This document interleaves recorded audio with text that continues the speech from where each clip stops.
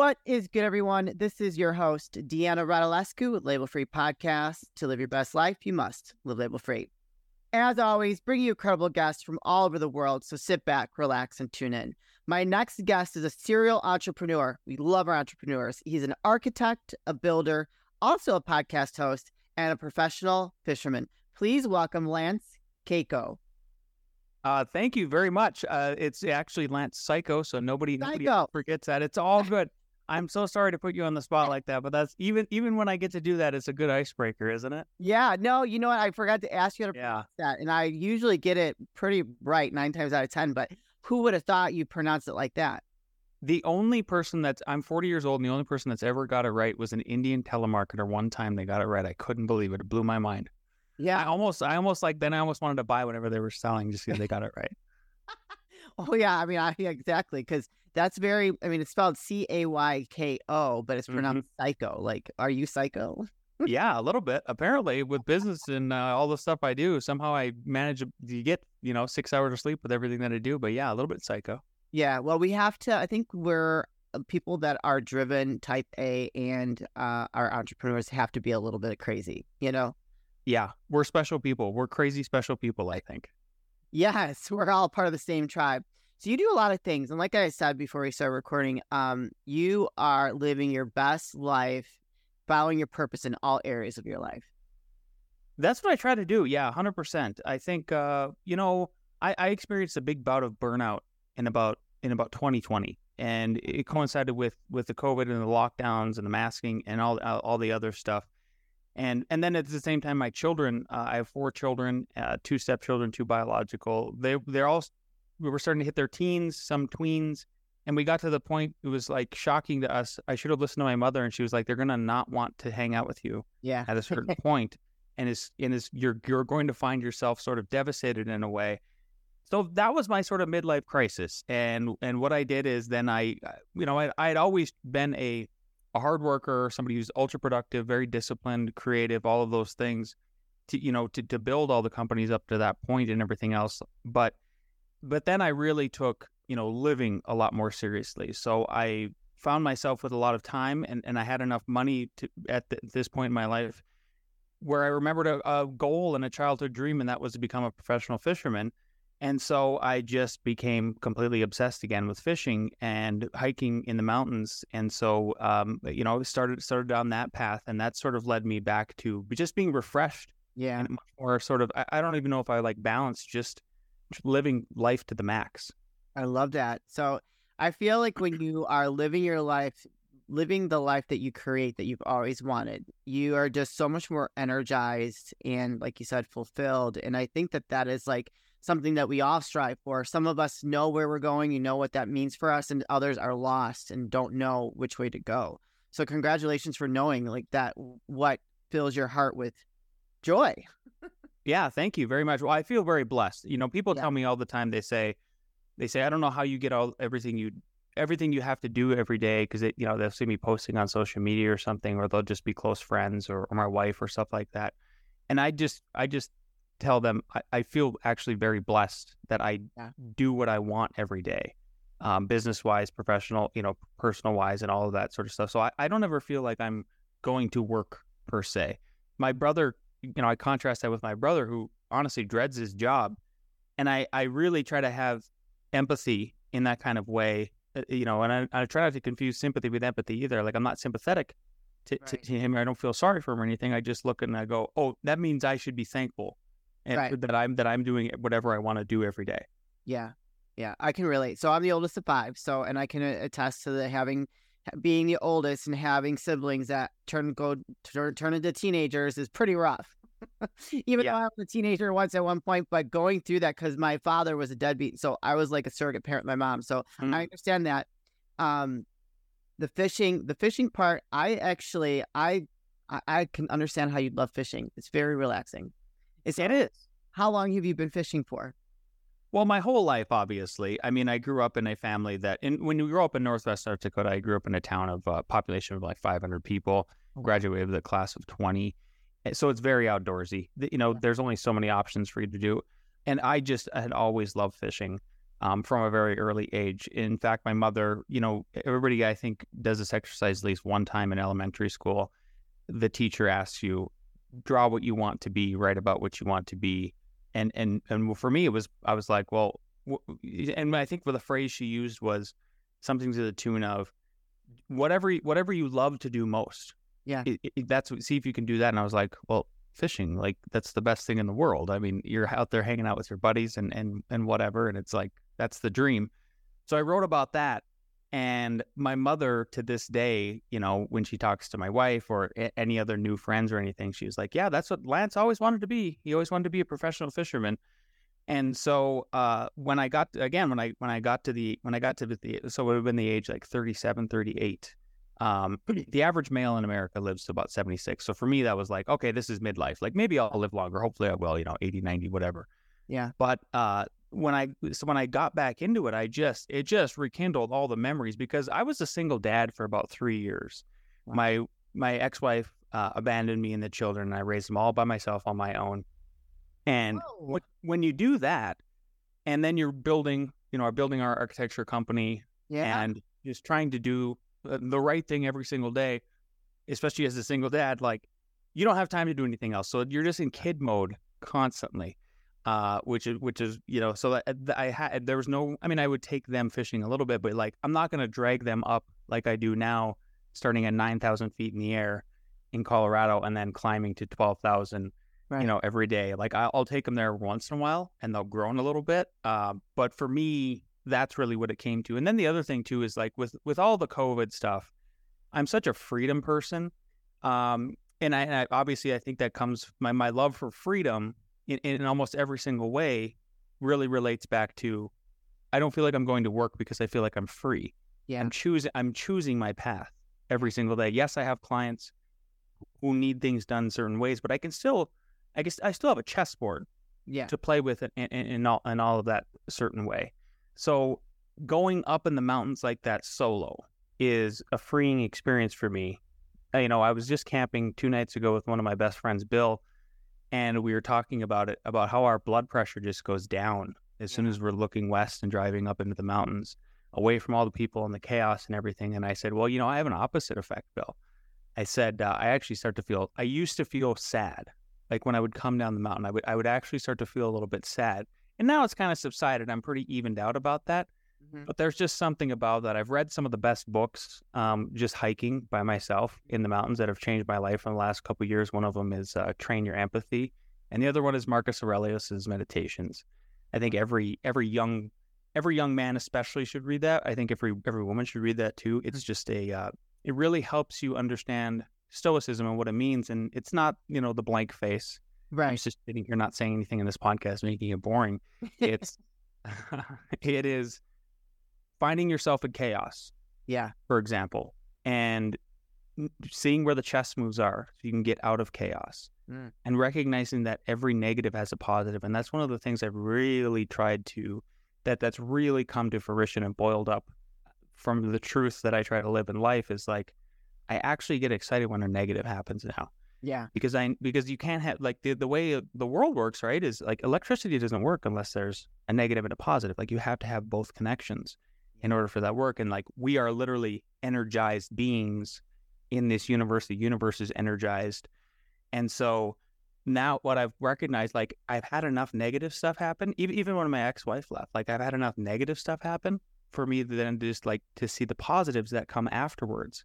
Yeah. And I'm like, oh my gosh, something negative's happened, like something really positive. It might sound crazy. It might sound psycho, but that's what I'm at. Psycho. Thanks, psycho. Yeah. No, I totally agree with that. Thank you for saying that, because I think you have to go through a series of life-changing events to actually appreciate that, to know that if something negative is happening, that there's going to be something good on the other side of it. And so I love that. That is amazing. Thank you. Yeah. And I try to share that with every show I go on or every kind of public speaking event that I do, because I think there's a lot of negativity. I mean, you just, even if you take a media blackout, let's say you shut down your social media for 30 days and do like Dave Rubin does. I don't know if you know who that is. No, I don't think I could do that. That's my... Oh, yeah. Well, yeah, with us as public, people who do it's tough. But, even if you do, what I'm getting at is like, that information is still going to creep in some different way. And like, the media is negative no matter what it is, unless we're doing positive shows like this. Yeah. And so knowing that understanding that negativity and just recognizing it sort of in a meditation sort of way. And then realizing that like, yep, then the positive is going to come. I even tell my children this too. They're like, what do you mean? I'm like, think about it this way. If you push a swing, right, and you pretend like the push is the negative, then the positive comes back. Like, I'm like, this is just physics, guys. This is just physics. Yeah. And what do they understand that? Because I mean, that's great advice and wisdom for young people. I think my son gets it now. Yeah, my daughter is only 14. My son is 18. Those are my biologicals. And my son went through. He and I did wilderness therapy last summer. He went to a real dark place. Got into some drugs. Was starting to fail school. And so I was like, well, I know what fixed me. I know what fixed me when I was going through sort of a, not depression or anything like that, but definitely burnout. Just burnout at, like when I said in 2020. And I said, well, we're going to shut the phones off. Like, there's no phones because there's no service up there anyway. And every weekend we would do wilderness therapy. So we would just go up there and be men together and do man stuff and hike around and get sweaty and dirty and sleepy and all of that. And that sort of cured him. I mean, and by sort of, I mean it did. And so what I told him is, I said, Kyler, I think what you're experiencing at the age of 17 is what a lot of people maybe at 25 experience. Yeah. You're just going through this hell and this fire earlier rather than other people. That's what you need to recognize. Like, God is trying to teach you a lesson sooner than other people because he has a different plan for you than maybe typical people. And then that really resonated with him. And he's great. He graduated high school this last May. He's drug free, and he's going to be a diesel technician. He's going to school at Lincoln Tech, so we're proud of him, and he's moving on up. That's beautiful. Like, wow. I mean, I've never had a man come on my show and say that the wife abandoned him and his children. That had to be really tough. Yeah, oh, absolutely. Yeah, that was one of the hardest. You know what's so crazy about that too? Like, so the negative and the positive again. Absolutely, 100%. One of the hardest things. Yeah. that I've ever gone through. I mean, she was even trying to take them. I live in Longmont, Colorado.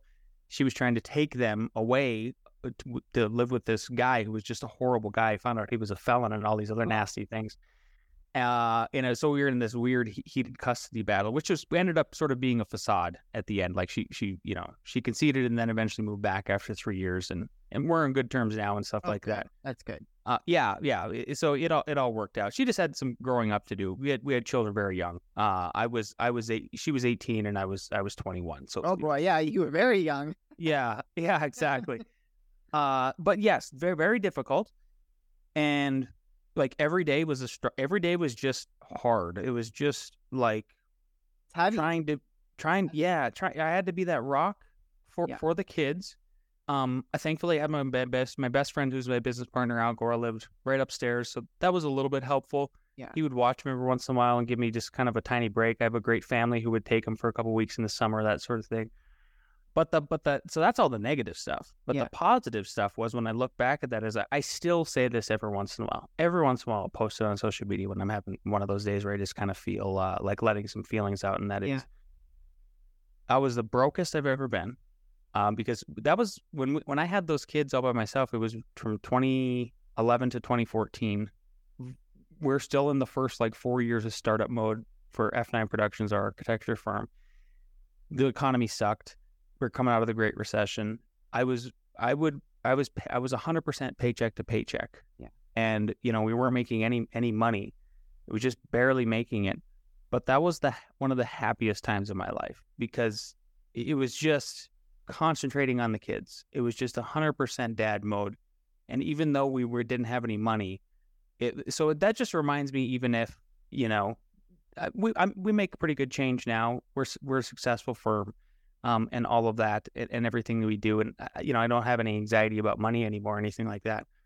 But what I like about that lesson is, it could all get taken away and I'd still be happy. Yeah, I'd still be happy with all of that, because happiness is the regression to the mean, I think, of your happiness. In other words, there's very highs, There's very lows, and like you got to live your life sort of in this mean area.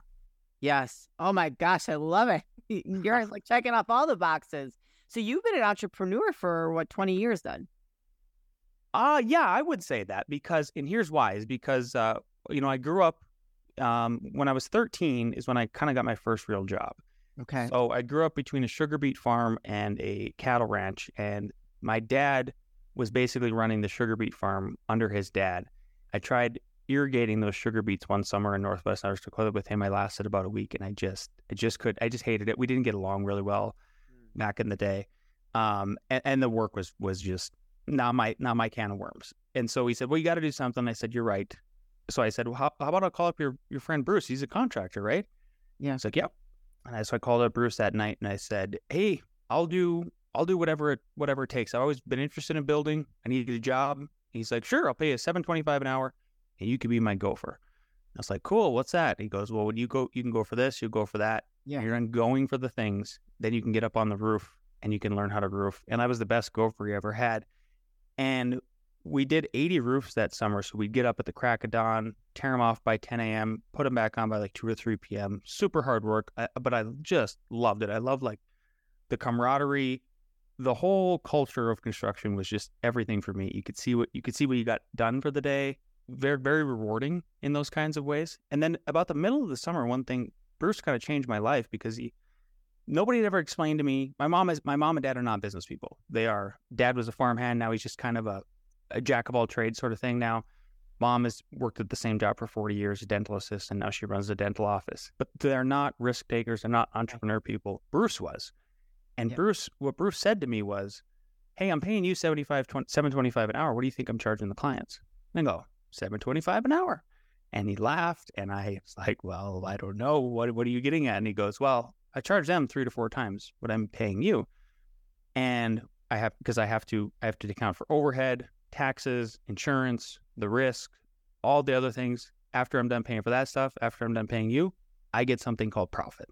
Right. And I saw the contrast. It was sort of like Bruce was sort of my rich dad, even though he wasn't rich, but for that area, like he didn't worry about money. He didn't have anxiety about money. Yeah. He wasn't doing lavish things, but there's no anxiety. My dad was the poor dad, like the book, like Robert Kiyosaki's book. Great book. And when he got to that multiplication level, and I thought, oh, well, I should be like Bruce. Yeah. Well, then every summer, what I would do is I made it a point to learn a different trade all the way up until I was 18. So like one summer was with Bruce was roofing, obviously, and then framing and doing them windows and finish carpentry and all the other things. So I was like, I'm going to be like Bruce. Yeah. And so I started my first business when I was 18. Wow. After I'd done enough trades. And it was just small, like carpentry, handyman stuff, but I learned how to interact with clients. And I just did that all the way through college. And then the reason why we started F9 Productions, Alex and I both graduated top of our class, 2008, North Dakota State University, Masters of Architecture. Economy crashed. Everybody knows what happened in 2008, 2009. Mm-hmm. I was seeing the writing on the wall. I mean, my bosses down here in Boulder had no work. We were just kind of scrolling around the computer, pretending to act busy sort of thing. Eventually got laid off. What I had done up to then was I was like, well, I'm going to start putting out Craigslist ads and fall back on my handyman work because I'm not about to go live up in North Dakota again. Like I moved to Colorado for the mountains, the trout, the weather, all of that. And I never had to take unemployment insurance. I'm personally proud of that. I know some people are like, well, you can take it. I'm like, no, I just have my own sense of pride with that. Yeah. And work for cash, and then eventually landed some design clients. And we started our firm about 10 years before we were supposed to. But now looking back at it, like I have friends right now that I graduated with who are 40, and they're just going to start. And I'm like, man, we have a decade ahead of them. That's freaking awesome. Yeah, that is awesome. What a great story. I feel like you got a book in there, just like the whole thing with the wilderness, with your son, being a single father in the business. Like I think there's gonna be a book coming from you soon. Yeah, that's not it was either fishing or the book. I'm not joking, because that's what I thought about doing. But I'm with you. Like I feel like I should just start recording myself when I'm hiking and talking, and then get the rough draft out that way. There you go. I think I'm all in. I'm voting yes. But thank you. Tell us about Inside the Firm, the podcast. I have so many more questions for you, but we're getting close on time, so we might have to have a follow-up part 2 in a couple months after this is released. That would be cool. Yeah. Inside the Firm podcast is, so what happened? So if we started our firm in 2010, and then we got to 2017, that's when we started the podcast. And why that's significant and why I'm saying that is because that's 7 years. Yeah. Most people, a lot of people who own businesses know that, and if you don't, it's totally cool, but they know that in the first 7 years, that's when typically most startups fail. Yeah. So we got to year 7 and went, I think we're going to make it. We should tell people about our story. We're not the type of architects. A lot of architects are really close to the best. Yeah. They don't want to talk about how they practice. They don't want to talk about how running. Matter of fact, most architects are not business people, and we are half business, half architect, half artist, half scientist, sort of thing. Right. Yeah. And so that's why we started the podcast, and basically we went back in time. So like if you started episode 0 on our show, we dug up old emails and everything, and basically told the whole startup story and how we did it. And then we 7 years later, we're still doing the show. And since then, we've documented many of our toughest projects, toughest clients, best clients, all of those sorts of things. And then we added a Monday morning show where we interview entrepreneurs. So there's two episodes a week. But that's the whole idea behind the firm, is like, we're bringing you inside the firm and giving you an inside look. And even if you're not an architect, there's so many good just business stories and lessons that I want to make better business people. I think if we have more people doing business, voting patterns are going to change, happiness is going to change, everything is going to change. It's going to start there.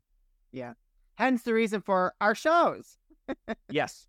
Where can people find you, connect with you, and learn more about the firm, the podcast, all of those good things? Yeah. And your fishing, of course. Oh, yes. Thank you. Yeah. So if anybody wants to link in with me, I will link in with you.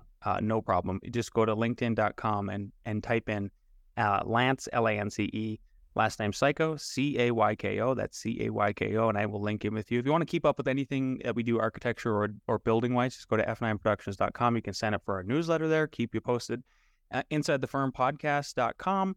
You can subscribe to all the channels there, and then yes, check out Fishing with Lance on Newsbreak and YouTube, and you can come on adventures with me. Awesome. You guys, I'm going to put those links in the show notes. So if you connect with Lance, his story and everything that he's doing in his life, where he got to where he's at, and just anything related to architecture or, business, go ahead and reach out to him and follow him and check out his fishing stories or adventures, I guess. Fishing adventures.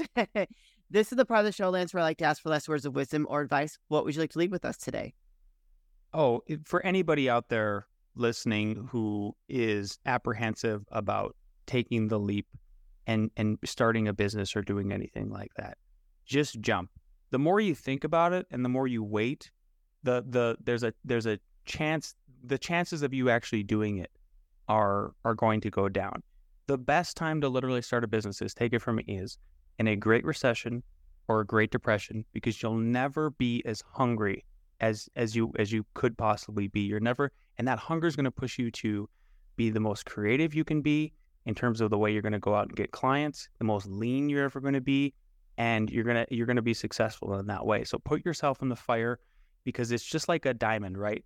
Yeah. A diamond is created under a very intense pressure. If you don't have that pressure, you're never going to be a diamond. Woo! Yeah, I like that. That was awesome. Lance, thank you so much for sharing your story. Like I said, I want to have you back because I have a lot more questions to dig in more into the personal stuff and your growth and your journey with that. I loved hearing just kind of like a, 50-foot view of everything that you've gone through in the last 20 years. Is pretty exciting to hear about your growth. So thank you very much for sharing with us today. Thank you so much for having me on. It was a pleasure. You're welcome. You guys, this is your host, Deanna Radulescu with Label Free Podcast. To live your best life, you must live label free. As always, don't forget to subscribe, follow, rate, review, comment, share, all those good things. And I'll be back soon with more dynamic guests.